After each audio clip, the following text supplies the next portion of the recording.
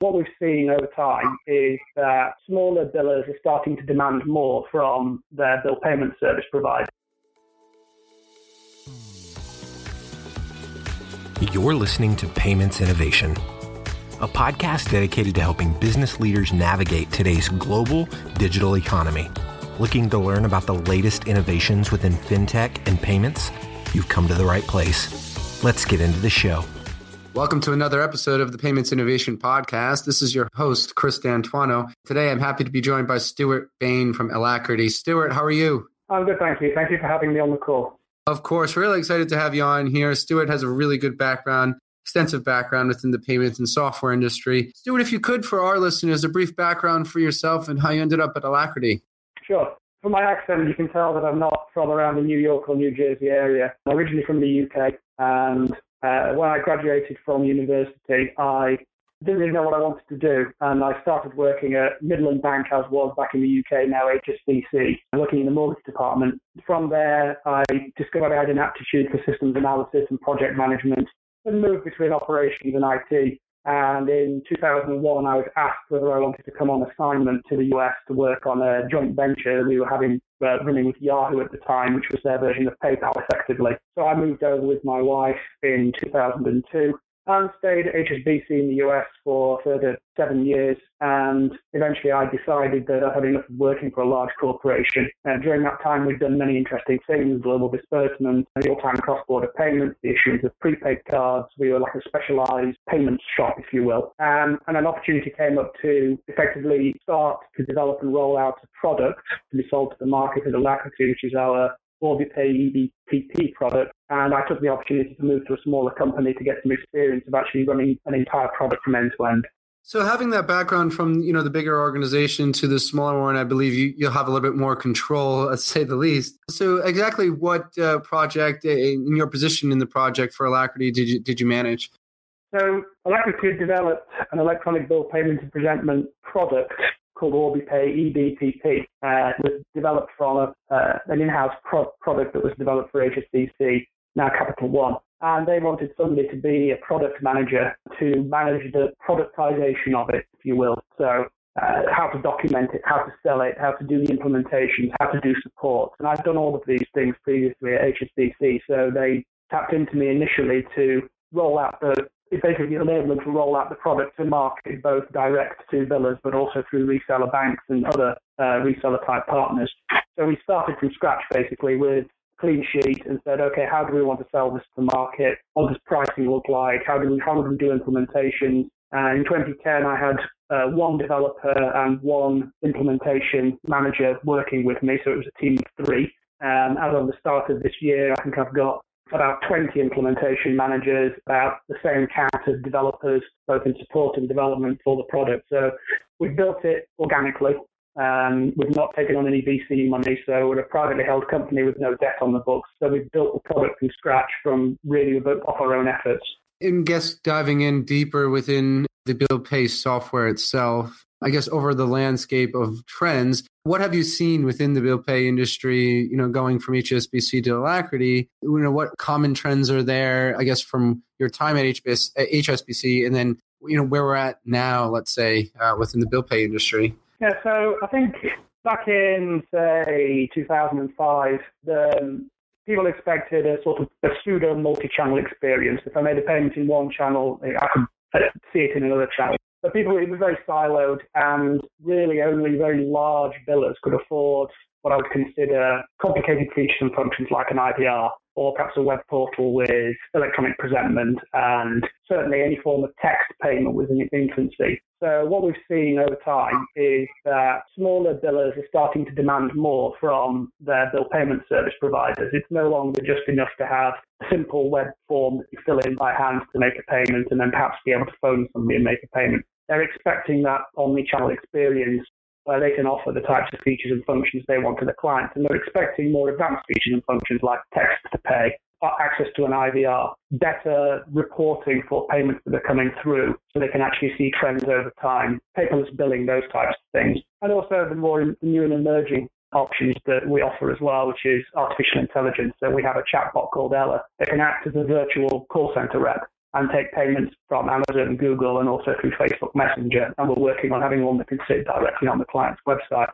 So what we're seeing is more of a, democratization is not the right word, but more advanced features and functions are being made available to smaller billers. Yeah, I think the end result, the reason for that is that it's become more commoditized. There are established providers out there, the Fiserv, the FIS, ACI, and then there are new entrants like ourselves with our OrbiPay platform and also Transactis, Pay, and AliasWire, and the ones that fall in the middle ground like Paymentus and Cubra. So you're starting to see a more commodity-based function. Price margins get squeezed every year. More advanced features became available for less and less money. So I think that's where we are. And the market's not necessarily reached saturation, but I think any medium to large size biller has a pretty decent solution. It's very rare that we see something come up for RFP where they've got nothing, aside from very, very, very small opportunities. And the change is being driven by both, I need better features and functions, more integrated options, but also many in-house solutions as the PCI gets tougher and tougher every year to comply with. And we're seeing some of the older in-house solutions start to say, it's really not worth doing this anymore. I want to outsource this because maintaining my PCI compliance is just becoming more and more expensive. And they're reaching the point where even things they could do last year are now in the scope of PCI.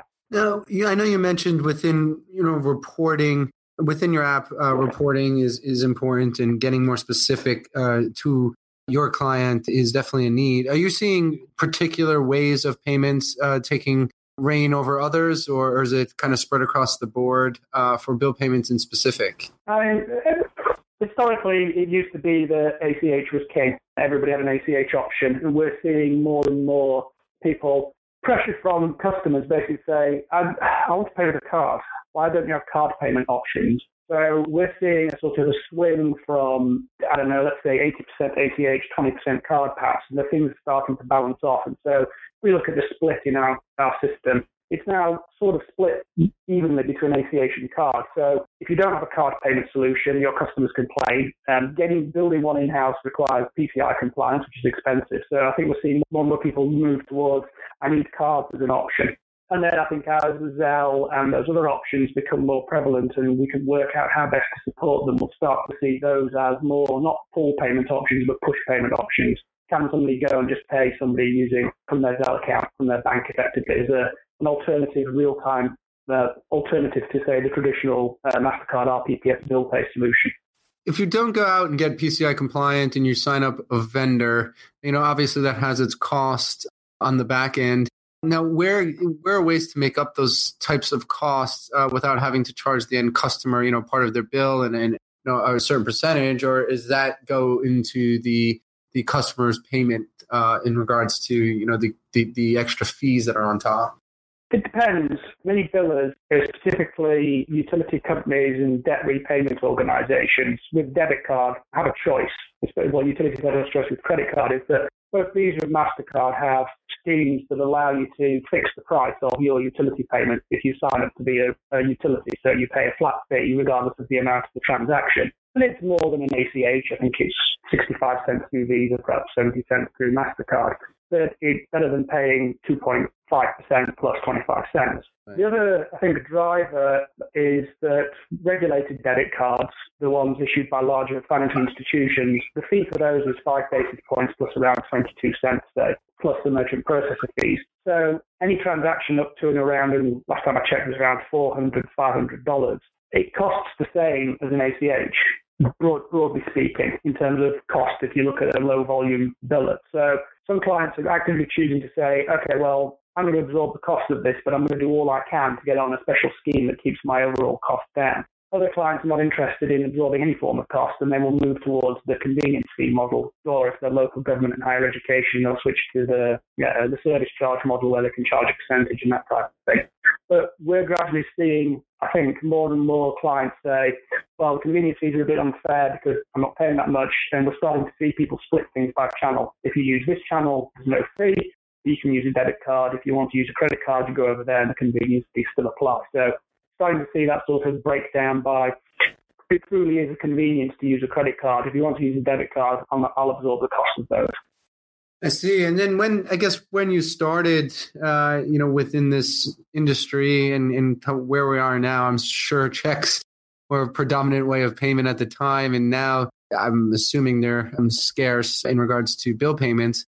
Can you talk a little bit about the evolution of that and kind of where we're going as far as check acceptance? Yeah, so I think the original rationale behind the EBPT solution was for two things. One, to stop customers mailing in checks and make it more convenient to pay electronically. At the end of the day, an ACH is sometimes called an e-check. But also, as part of that, because most people view if I receive a check, it doesn't cost me anything, but for businesses, it actually does. I think the average cost to receive a check is from 2015 about $1.35. So if they could persuade people to pay electronically and also go paperless at the same time, so they're not mailing them out a paper statement, you're probably talking the savings of around $2 a month there on a customer base.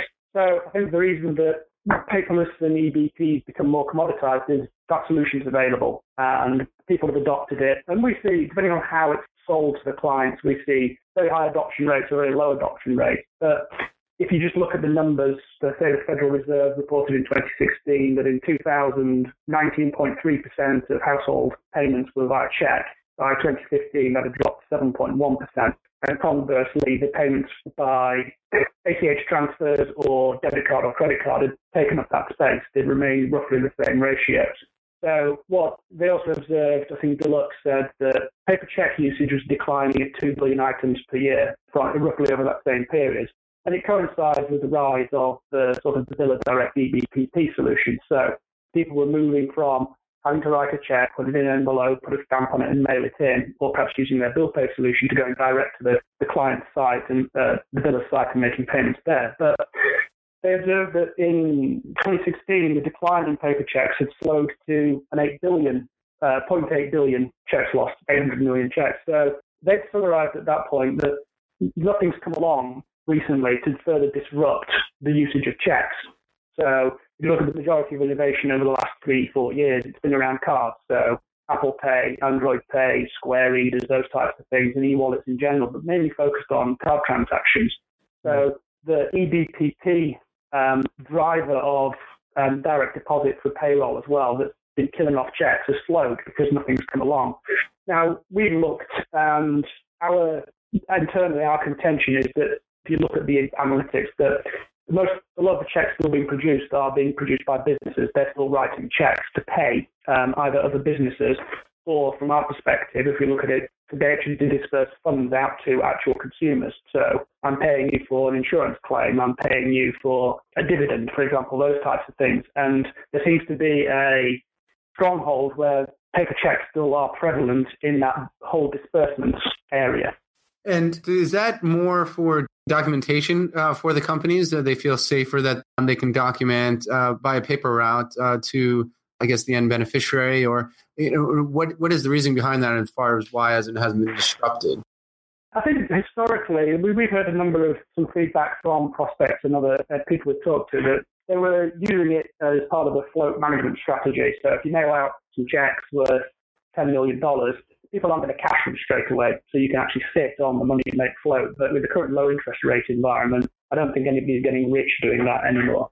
Documentation was another one. Specifically, I think for insurance claims, they needed to be able to prove they'd delivered something that paid the claim and had almost like an explanation of benefits as to what was paid out. But if you think about payroll and that model, people used to get the pay stub and it used to have the breakdown of what was paid for in terms of taxes and everything. Most people don't get those anymore. They just have a summary that they can go to or a website they can go to. So what we've seen, I think one change that did affect, and we've seen some large insurers do this, is the issuance of prepaid cards, because they can still deliver the paper, but they're not having to physically print a check and mail it out. And our perspective is that, yeah, that's great because then you've got a vehicle that can be reloaded. But prepaid cards come with their own issues, and it's not just the cost of issuing a piece of plastic to a consumer. We think the ability to be able to deliver the transaction electronically, but also provide the equivalent of a paperless bill, will, from our perspective, help that adoption because you can prove it was delivered to an email address, all the documentation is available online, and you're not having to mail paper out through the postal service. Yeah, and I believe with the Gen X and Gen Y, they're going to be expecting digital payment over a paper check as probably try to figure out what a paper check is as they receive it in the mail. So I believe, those expectations really kind of change everything and force the business into this lane of disbursement. Well, yes. I genuinely couldn't tell you the last time I wrote a check.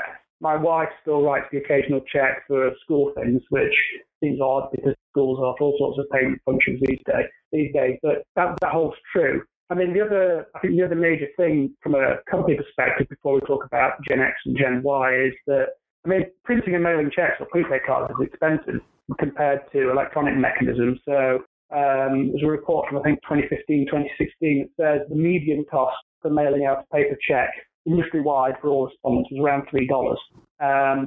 With small volume, that rises. We've seen a quote of around $5.91. And we had one client came to us that they were trying to not print 10,000 checks, and they said it was going to cost them $40,000 to mail those checks out. And these were checks for like $2.68. These are interest adjustments. So if you think you're paying $4 to pay out $2.68, the economics just don't make sense anymore, and the consumers just don't want it. I think there was a report came out at the start of 2017 from the payments that they've got respondents from households. I think they said that 80% of people have received at least one disbursement and 68% of the respondents have received. That holds true. I have pet insurance and we probably receive 2, 3, 4 claims a year. And they come as paper checks, and it's really annoying because then you have to go to the bank and pay them in. And in that summary, they stated that 14% of the respondents, which is a fairly large percentage, were very dissatisfied receiving checks overall. Now, that was a broad-based, very broad demographic. You can reasonably expect that the younger people and underbanked would be more dissatisfied. People using their phones to pay each other via Venmo, that type of thing. What are they going to do with a paper check? And if you're underbanked, the paper check's basically like receiving a payroll of a check. You're in the realms of check cashing at that point. So I think they would prefer a more electronic method. Yeah, and we believe next day ACH would probably be the cheapest option, but other options are going to be needed as well, right? So what type of other options would be available, comparable to these? Well, I think if you look at the numbers, the preferred payment method for what I would consider sort of recurring type payments is still direct deposit. Based on the survey, 53.7% of respondents said they preferred direct deposit. That's interesting. That's only 50%, and I think that really is for true recurring like payroll or regular dividend payouts or insurance claims where you're going to receive the money on a regular basis. The interesting one was that instant payments were preferred by 22.4% of people, but that number skewed higher with people on lower incomes or people living paycheck to paycheck. So lower incomes being Gen X and Gen Y, just started a job, or people living on paycheck, which is interesting that they had people earning a fairly substantial amount of money still living paycheck to paycheck. Cash check and non-instant payouts like prepaid cards were all grouped together roughly at around the 7.5% to 8% mark. So factoring in those and the underbanked, which is around, depending on which report you read, is around 30 to 40% of the population. Direct deposit's good, next day direct deposit, but it may not be the best option because you still have to wait a day to receive the money. And if you receive a payment on Friday, you can't get it on Saturday or Sunday. You have to wait until Monday, and then if Monday's a holiday, it becomes Tuesday. So we can see that the desire for instant payments is there because it gives you that immediacy, which, again, Gen X and Gen Y expect. They want things right now. They don't want to have to wait for a payment to show up. Yeah. And that's where the on-demand type of generation is established within payments, within all content, and it seems to be just across the board.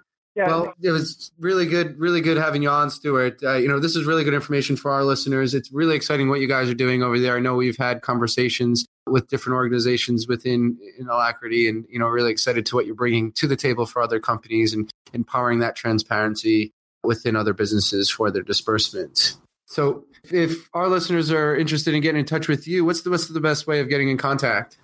Probably best to go to the Alacrity website. There are contact mechanisms on there. So you go to alacrity.com. I think there's a contact us and there's a sales link as well. And that's the best way to get in touch because then it goes into our queues to be effectively looked at. Excellent. Like I said, this is really good information for our listeners. I hope you enjoyed your time here, Stuart.